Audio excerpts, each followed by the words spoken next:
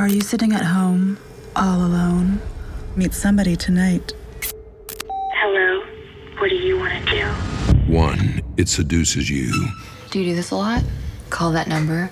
This was my first time. Say, I want this to happen. I want this to happen. 2, it infects you. Don't you think this rash is pretty bad to get after like 12 hours? We will not know anything until the lab results come back in. 3, it consumes you. What do you think it is? Poison. This is worse than poison. But there are evil forces out there. Forces sent to kill you. Hello and welcome to the Matt's Movie Reviews podcast. I'm your host Matthew Perkovich and this is episode number 249. Out now in the US on DVD and worldwide on video on demand is The Black String, a horror mystery that stars Frankie Muniz as a lonely young man who stumbles into a strange conspiracy that tests his psychological breaking point as dark forces close in. Or do they? Filled with fine performances and dripping with paranoia, The Black String is an engrossing exploration into that fine line between madness and the supernatural. And I'm glad to say that joining me now is the film's director, Brian Hanson. Brian, I thank you very much for joining me on the podcast. Pleasure to be here. Thanks for having me. First of all, let me just say to you, thank you for your service. You come from a background of military service. I just wanted to put that out there first. And I just wanted to follow up that question with, usually my experience when talking with filmmakers who have served in the Army, in fact, even before you and I talked, I was speaking to another filmmaker who had served as well. Usually their first projects are based on their experiences of war or experiences in the military. In regards to the Black String, that certainly does not do that. So I'm just curious, what was the genesis of this story that you put together for us that it's available now for us to see on video on demand? Well, it's, maybe my next project could be military themed, but this was actually kind of written before I went into the Army. Okay. So that would be the quick, it was closer to, in the film, Jonathan Frankie Muniz, I was closer to that world, a guy in the suburbs, looking for adventure or to break out and do something different. So my buddy, we were bartenders in Hollywood here, doing the bartending and making short films sort of lifestyle. So we wanted to make a micro-budget film, very much inspired by Primer, like Shane Carruth's Primer. We thought we could get $10,000 together, and Andy would star in it, and I would direct it. So we wrote, maybe 45, 50 pages of the Black String. We just couldn't pull it off. At that time, he started a family in Florida. I joined the Army. So when I came back, I went to Mount St. Mary's here in Los Angeles, a film program, and I met Richard Hanley, who's also a veteran, a Navy veteran, and a doctor. And I told him about the Black String, and he, during lunch, and several months later, he was like, I kept thinking about that story, about that kid that goes on that blind date, and then he gets infected, and he thinks that there's this witchcraft coven conspiracy, but his friends and family think he's losing his marbles, mental illness. I keep thinking about that. We should team up and make that a feature film as our thesis project. So this idea that Andy and I had carved out 8 years prior came back to life when Richard Hanley got excited about it. And we dove in as a thesis project, and it just grew from there. When it comes to putting together a film like this, what we could say is like a mind-bending kind of film, there are so many ways you can go with that. How did you and Richard kind of approach doing that here? I mean, was it a case of just spitballing as many ideas as you can and kind of chipping away at it, or is it a case of just layering one thing on top of another until you got to a point where you were satisfied with what you had in front of you? We again from the inception of it, Andy and I very much wanted a movie that people would talk about when they were done, and two people who watched the movie would have different opinions on the outcome, how it ended. So I would say it was a binary approach. It was, let's do a scene or a sequence that is fully committed to the mental illness angle or the addiction, mental illness, depression. And then in the next scene and or sequence, let's now fully commit to the occult, supernatural angle. That's how we approached it. 3 scenes on, 3 scenes off, 3 scenes on, 3 scenes off. And when Rich jumped in and really was able, as a father and a doctor, able to add a lot of expertise to the family issues and then the medical issues, he understood that was the goal, and we stayed with that. So we just wanted to keep it's a coin. We always said it's a coin that's flipping in the air, and then you'll decide a viewer will decide which side it lands on. You mentioned before that when coming up with the concept of the movie, that you were more kind of in the same kind of league of Jonathan. Described more as a slacker in a synopsis of the film. I think that's a way to go about it. And he's also from the suburbs as well. The setting of the film is interesting. I think horror films work really well. I mean, if you're going to go back to a lot of the origins of many horror subgenres, a movie like Halloween, for example, these films are set in the suburbs. What do you think it is, the burbs in particular, that kind of resonates not only with audiences but make a perfect kind of backdrop for these kind of stories to unfold? I think because, number one, I would say a majority of people probably grow up in an area that's more suburban. And so the suburbs are safe. You're a kid. It's for families. So it's supposed to be safe.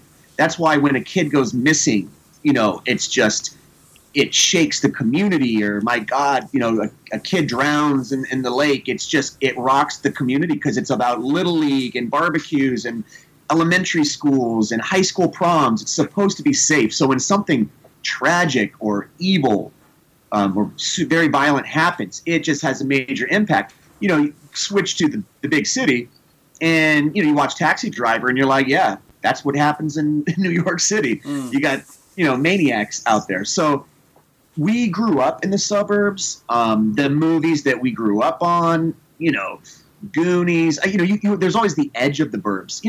It follows as well, but it and the Stranger Things, and you're seeing this whole return to the suburbs. Stephen King has always been very much in that sort of place. So there's now that everyone who grew up on that stuff, E.T., right? I mean, all of it.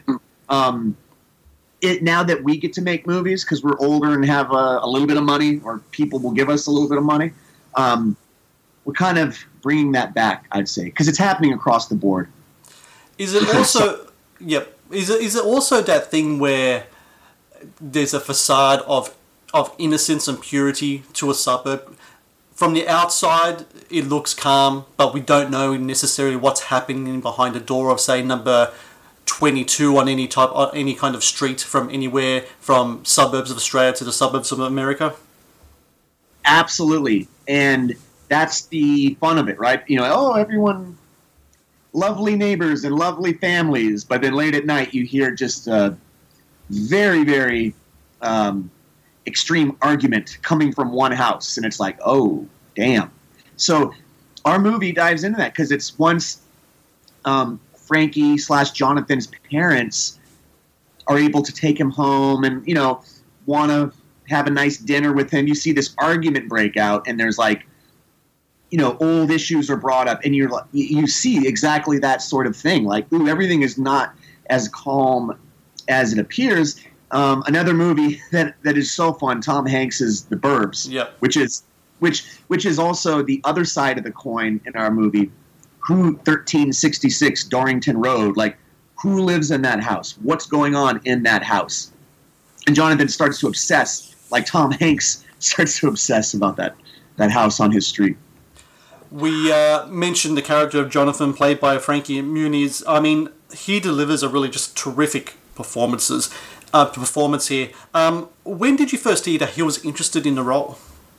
At the very last minute. We had been casting with Jeremy Gordon, great, really cool casting director, who brought a lot of good actors, very strong actors. And we had been through the process for 2 weeks. We were ready to hire our guy. We were down to three actors we really, really liked.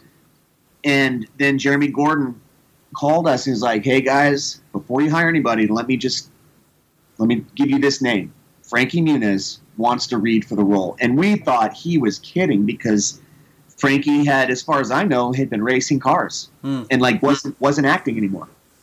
I thought he was kidding. So we were like, absolutely, like let's have Frankie read without a doubt. He came in and he did such a great job. I think he had the script for 24 hours, and he came back the next day because he lives in Arizona, so he drove out to Los Angeles. He came back the next day and just knocked it out of the park. And it was a no-brainer. You know, so much respect to those other guys that almost had the job, but it was like Frankie just brought his energy and charisma, and it really kind of opened the role up even bigger than we thought because of his how we know Frankie, and then you get to see the Frankie that America loves or the world loves descend into madness in the Black String. It makes it even more powerful. I agree 100% on that. When I was watching it, I was thinking that for such a long time, he was the face of a sitcom based in a middle America setting, based in the suburbs. And then you see him now, older, much more disheveled, slowly descending into a sort of madness. Maybe we know this, maybe we don't know this. That's the beauty of the film, the ambiguity of it all. And he just does such a terrific performance with it as well, and hits all the layers of the character. And I think what's really impressive in regards to the whole movie was that you talked about the two aspects of the film. One hand, you're dealing with mental illness, and on the other hand, you have a supernatural tale. And I really love what you guys do here.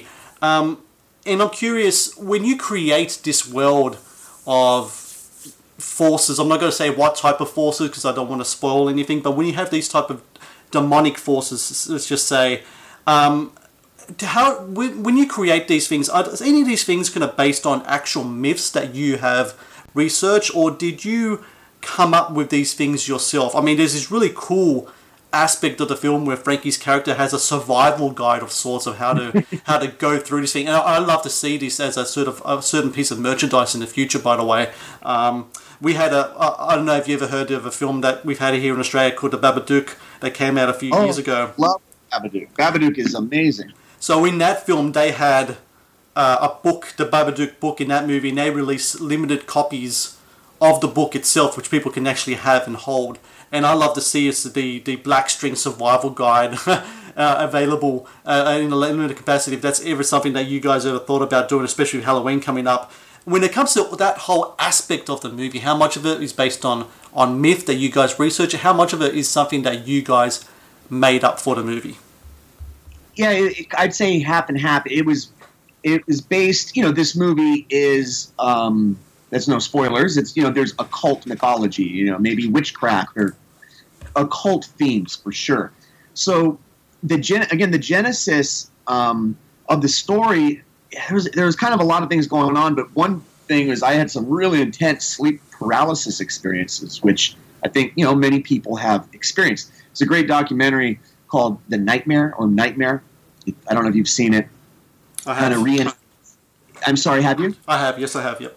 Yeah, so I wouldn't say anything that intense, but it's such a powerful, frightening experience. And it, just like our movie, there's a definite medical, science explanation for being frozen and unable to wake up and kind of feeling like just incredibly powerful, evil, like a presence in the room. There is a medical scientific explanation for what's going on. But it is so bizarre, such a strange feeling that it makes even the most logical person ponder what the hell is out there in the world or in another realm. So the sleep paralysis, again, as this documentary would tell you, it's thousands of years old, and there's been a lot of interesting explanations. The old hag syndrome. It's a witch that comes in the middle of the night and sits on your chest to supplicate you. The succubus that comes in to steal your soul. And maybe more updated times, it's alien abduction. The aliens come in your room and they abduct you or they implant you. So that was knowing the thousands of years even today to this, something comes for me in the middle of the night, and it's such a powerful, freaky, horrifying experience. We went with that occult approach. from there, we built the mythos of the Black String and exactly as the book depicts, great artwork by Chris Wicks. It depicts the mechanisms of the strategy that they use, but I would say we were very much inspired by the old hag, mythology. The conclusions of the film, not to give away too much, it leaves open the possibility of future stories in this world, in regards to the whole. I'm not gonna again. I so want to just delve into certain things. I just don't want to give away things. But I guess my question is there any chance or possibility of sequels to this movie? Horror films are known for their sequels. I think this story is just so interesting, so engrossing that it has the chance to really delve into some really cool avenues. Have you ever thought about maybe going down that road in regards to this film, Brian?